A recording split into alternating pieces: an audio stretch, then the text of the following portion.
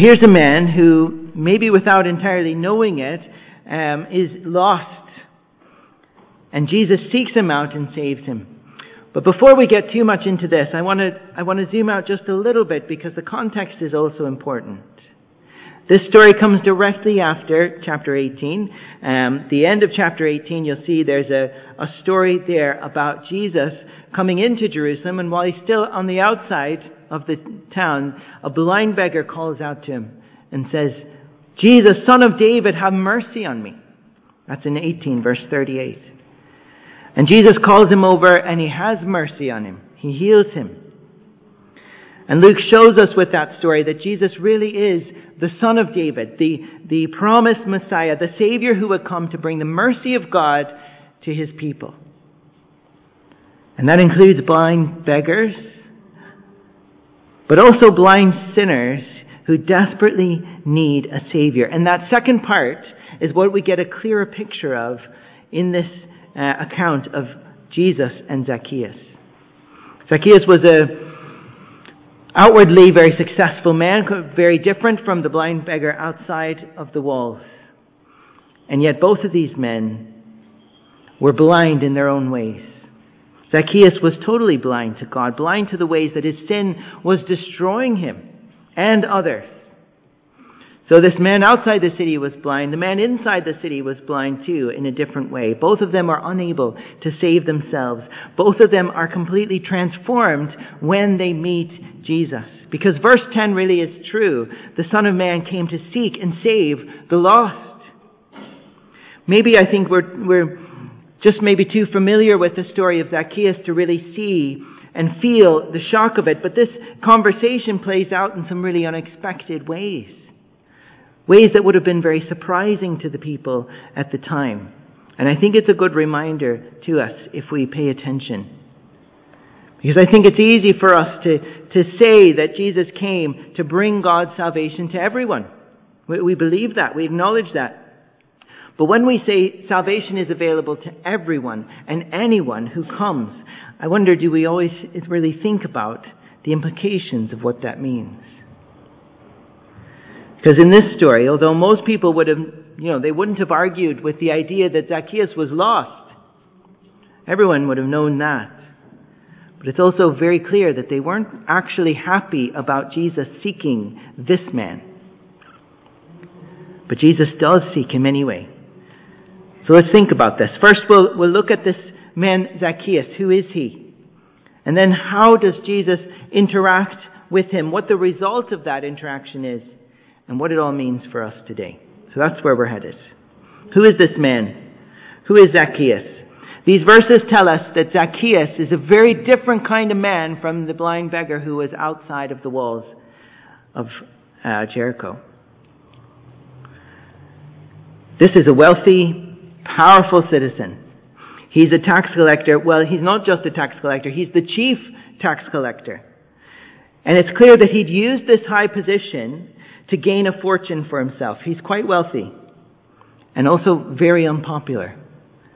He has a reputation as a sinner. We see that in verse 7. And why is that? Well, we see a glimpse of why people might feel this way later in the text in verse 8 when he says, "If I have cheated anybody out of anything." Well, that he had. He had cheated people, probably a lot of people. In fact, it's possible almost everyone in town had been cheated by this man in some way. He had the power to pay himself out of the taxes that he collected from the residents. He had the authority to do that, and the way that he had that authority was from the government of Rome, which was the conquering government, the oppressive government who had been so bad to the Jewish people. One of the ways that they were oppressive was through their high taxes. Taxes that he was enforcing. And so this man was working for the Romans to collect these taxes, and more than that, he was making himself wealthy with the extra that he took from them, using the authority of their oppressors. And he's a Jewish man, supposed to be one of them, and yet he does this for the enemy. I mean, it had to feel like a betrayal. It's no wonder they call him a sinner. It's no wonder they mutter and they grumble when Jesus is kind to this man. This is the guy in town who not only works for the enemy, but abuses his power and makes himself rich off the backs of his own neighbors, his own community, his own flesh and blood. I mean, of course people don't like him. Who would? But look how the story goes. We see who Zacchaeus is. It's not a nice portrait. But let's consider what happens, how Jesus interacts with this man. Luke tells us Zacchaeus is a short man. And he tells us that because he wants us to know why he's climbing in a tree to get a look at Jesus. Well, it's not normal to see the rich guy in town climbing up a tree. I think that detail gives us a hint that this man is drawn to Jesus. He's open, he's interested on some level. And he doesn't just get a look at Jesus, that's what he's after. But he gets a lot more than that, because Jesus actually stops and he does something completely unexpected by anyone. He commands Zacchaeus to come down. He invites himself over to Zacchaeus' house. And he says this right there in front of the whole crowd, in front of everybody. What just happened? I mean, Jesus, don't you understand who this man is? He's not on our side. He's working for the enemy. He's working against God's people. He's working against the public good. He's only thinking of himself in the process. He's enriching himself at the expense of everyone. How on earth can Jesus honor this man by eating with him, spending the day with him, when there's so many other homes in Jericho that I'm sure would have gladly hosted Jesus? And they probably would have been much more worthy. I'm sure there were great citizens in Jericho at the time who really did work hard to look after the poor, to build up their community, to do good things. And why on earth doesn't Jesus honor one of them with his limited time going through this town? I mean, Zacchaeus is very happy. He welcomes him gladly. But the rest of the town is not happy. All the people saw this in verse 7. They began to mutter, "He has gone to be the guest of a sinner." I mean, hey, we came out to see this great prophet, this miracle worker, this teacher passing through town, this good man that everyone admires, and now he's consorting with the enemy? This betrayer of his people? This is not a good move, Jesus. People do not approve. This guy is an outcast, and he put himself there by his own choices.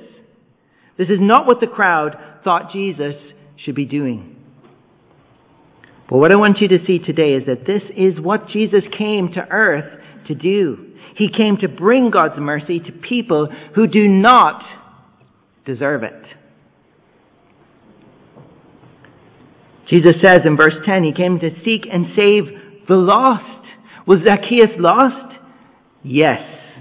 No one would deny that. They all knew that this man was far from God. His way of life displayed it very clearly for everyone to see. And Jesus seeks this man out of the crowd that day. He eats dinner at this man's house because the Son of Man, the Messiah, the Deliverer, the eternal King, he did not come to earth to hang out with the upper crust of people who were able to prove their high quality and prove their goodness. He came with a mission to seek and save those who were lost. And he does both. He seeks and he saves. He takes the initiative and comes to sinners in our sin. And only he has the ability to save us out of that sin. I mean, look at Zacchaeus. Here's a rich tax collector.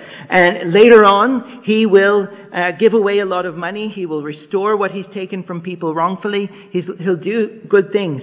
But when Jesus calls him, when Jesus says he's coming to him, Zacchaeus has not done any of those good things yet. As far as we can tell, he hasn't even tried to clean himself up with good deeds. Jesus seeks Zacchaeus while he is still lost in his sin. And the transformation that comes to Zacchaeus comes after Jesus seeks him, as a result of Jesus seeking him first. And if we're honest, that's our story too. If we're trusting in Jesus, Paul says in Romans 5, God demonstrates his own love for us in this.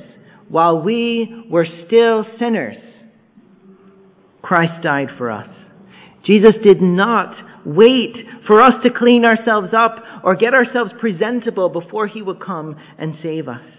He did not come to save us because we're good, lovely people who always do and think and say the right things. I mean, no. If we're honest, that is not a good description of us as humans. Our sin really is ugly. Our selfishness and pride really are destructive. Like Zacchaeus was using other people for his own advantage. Far too often, aren't we doing the same? In our words, in our gossip, in our actions, in our manipulations, in our lies, attacks, and defenses, we try to shape reality around ourselves at the center. My desires, my needs, my ambitions, not thinking about how destructive that is to myself, to the people around me, and how offensive that is to the God who made me, who actually is the living, loving center of reality. Zacchaeus was doing this, but every time we sin, we do the same thing. We're putting ourselves at the center of all things. We're pushing everyone else to the side, including God himself. I think sometimes we think that we just ignore God and it's okay and we can just live our personal life as if that's all that matters. But when we do that, what we're really saying to God is, God, I wish you would just go away or not exist, or if you have to be there, just fall in line with everyone else and serve me, serve my desires, serve my wishes, treat me like I'm the real God, and do my bidding. You're my servant. And at its heart, that's what sin is. It's denying God his rightful place as our Lord, as our King over us, the authority over us, denying him his rightful worship as the true center of reality. The giver of all good gifts, the source of all that is good. Sin is pretending like something else, like me, is the real center. And Zacchaeus was living that way. He was living with his own desires, with his own self in the center. He built his wealth up for himself. He didn't care who he harmed in the process. He lived with his desires. He lived as if his desires mattered more than anyone else. More than God. And the world actually tells us to do this. To follow our own hearts. To chase our own happiness. Above anything and anyone that could get in our way. And Zacchaeus was just living that out. He was following his heart. Following his desires. And in the process, he hurt himself. He hurt his whole community. And he pushed God away. But when he meets Jesus, everything changes. We've seen who this man is. We've seen how Jesus interacts with him in such a surprising way. Now let's consider the result of their meeting. You look in verses 8 and 9. Zacchaeus stood up and said to the Lord, "Look, Lord, here and now I give half of my possessions to the poor, and if I've cheated anybody out of anything, I will pay back 4 times the amount." Jesus said to him, "Today salvation has come to this house, because this man too is a son of Abraham. For the Son of Man came to seek and to save the lost." Well, what on earth could make a man who lived so selfishly for so long do something so entirely out of character? Give up the one thing he loved more than anything else in the world, his money. And not only that, but actually he gave his treasure, his money, to the very people he'd been stealing it from. I mean, this man has just done a complete turnaround. It's as much of a miracle as the blind man outside the city who can now see. This man was blind in a different way, and now he can see like never before. Everything is different. Back in chapter 18, there's another story that Luke tells us about when Jesus met a rich young ruler. He ended up walking away from Jesus because Jesus told him to give away his wealth. That's in chapter 18, but in verses 24 and 25 back there, Jesus tells his disciples how hard it is for a rich to enter the kingdom of God. Indeed, it is easier for a camel to go through the eye of a needle than for someone who is rich to enter the kingdom of God. That rich man, just like Zacchaeus, had made money his God. He was living for his own desires. He was trying to satisfy those desires with money. But when it came down to it, when Jesus was there, he could not turn away from his little cold, dead, golden God to come to the real living Savior who was standing right in front of him, inviting him to eternal life. Camels don't naturally go through the eye of a needle. People with false gods, like money, don't naturally turn away from those gods.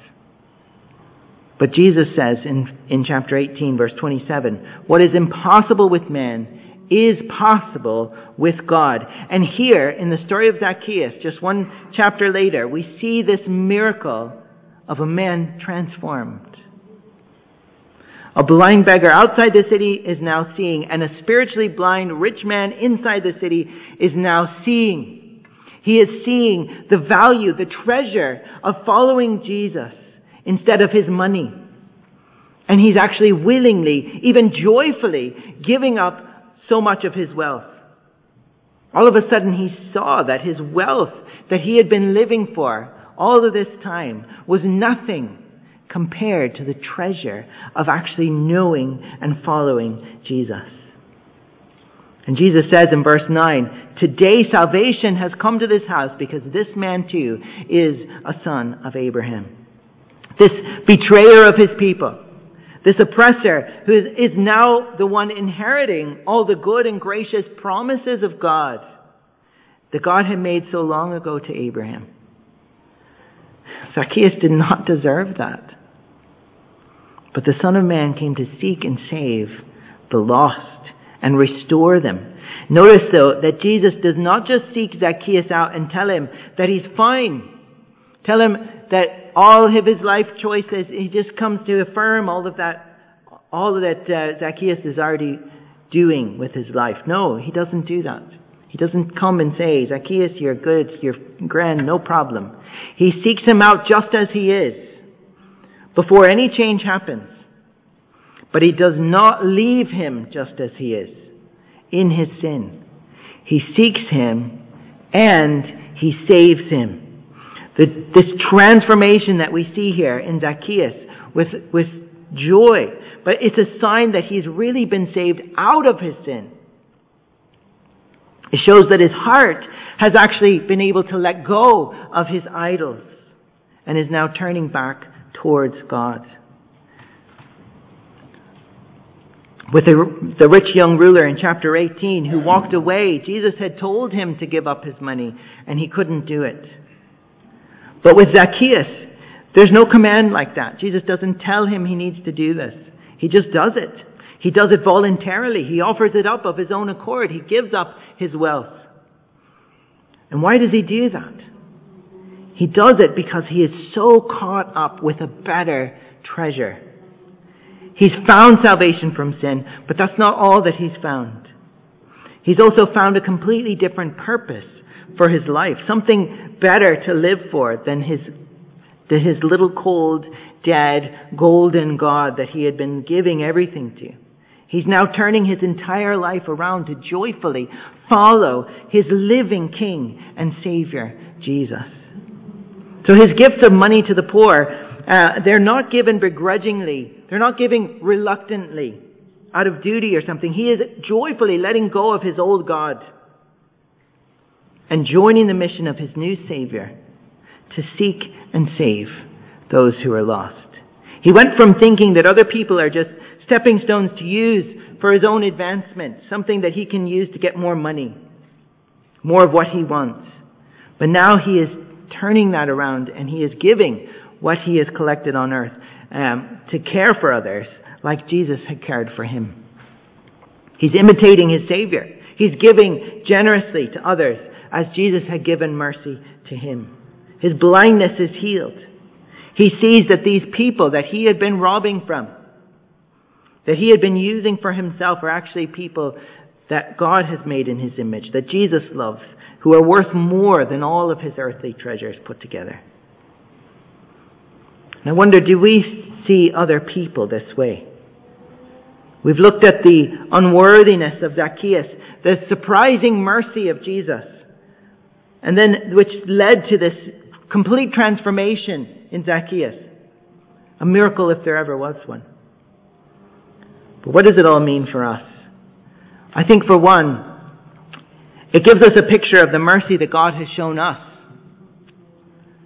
We may not be blind beggars. We may not be tax collectors. But our basic condition is the same.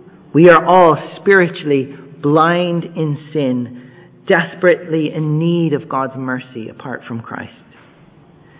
And like those men, God didn't wait for us to clean ourselves up and make ourselves good enough or presentable enough. He just came and sought us out. While we were still sinners, Christ died for us. As Amazing Grace, that great hymn says, I once was lost, but now I'm found. I was blind, but now I see. And that's our story too, if we have come to Christ. We are the lost that Jesus came to seek and save. And if you've come to him, if you've been found, and if you see now, then one of the things you see is the lost that remain around you. The lost that Jesus also came to seek and to save. And will you join Jesus in seeking those lost? And I mean all kinds of lost. Not only the people who naturally draw sympathy from us, or the people everybody wants to show compassion to already. I mean, like the blind beggar outside the walls. We should certainly, absolutely bring God's mercy to those people. But we can't stop there.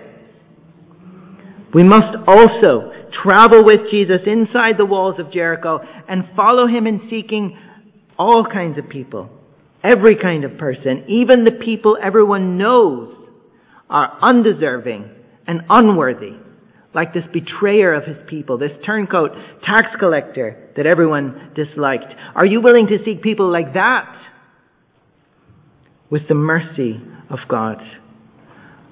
Are you willing to seek after people who have wronged you personally, like this man had wronged so many in his town? Are you willing to love your enemies and pray for those who persecute you, as Jesus said, knowing that when you do, Jesus said, you are like your Father in heaven, who extends his mercy even to his enemies. I think sometimes that we think God's mercy, maybe God's mercy is a little bigger than we want it to be. We want it to cover us, obviously. But when it comes to those really terrible people over there, we want justice, not mercy. Like this town was so upset with Jesus for seeking Zacchaeus. Or like Jonah, who ran away from Nineveh because he was afraid that his enemies might repent and they might receive God's mercy instead of God's justice. Look, God's justice is real. The fact is, it will fall on all who reject his salvation. We need his salvation. We can either pay for our sins ourselves, or we can accept Jesus' payment on our behalf. We must come to him to be saved. He is the only way to be saved. But Jesus' offer of salvation is good for everyone in the exact same way, including us, thankfully, for our own crimes against God. But that same salvation is offered to everyone else as well. And that even includes those who have wronged us, those who have hurt us. The Son of Man has come to seek and save the lost, and no one is too lost for Jesus to save. So as we thank God that Jesus came to find us in our sin while we were still sinners, we should also see the deep need of those around us for the exact same salvation. Whether they're poor beggars, or whether they're corrupt rich people, or anyone else at all, including the people who have wronged us. Jesus did not come to save good people. Good people don't need saving. He came to save sinners who are lost. And that's us. And that's everyone else too. And now we have the privilege to join him joyfully in his mission to seek the lost wherever they are, to help them to come back to their Savior. So I just want to ask you as I close, who can you seek today or this week with God's mercy, with God's love? Who can you show forgiveness to? Who can you show kindness to or share the good news of God's salvation with so that they can stop being lost, so that they can come back to the God who made them? Are there any Zacchaeus-like people in your life that you need to start praying for, that God will open their eyes and have mercy on them like he did for Zacchaeus? Jesus did not seek Zacchaeus because he was worthy. He was not worthy. Jesus did not seek us because we are worthy. We were not worthy either. The Son of Man came to seek and save the lost. How will you join in seeking and sharing God's mercy with them this week? Let's pray. Lord, we can never thank you enough for your mercy, that you have come to seek and save us. While we were still sinners, that you came to pay for our sin, to win us new life in you, if we will trust, put our faith in you. Lord, I pray that if there is anyone here this morning that does not know you, that they will put their trust in you, that they will be found in you. And Lord, I pray that you would give us the eyes to see those around us and how you see them, that you have come to seek and save the lost. I pray that you would give us opportunities, Lord, to share your mercy with others this week. And I pray it in Jesus' name. Amen.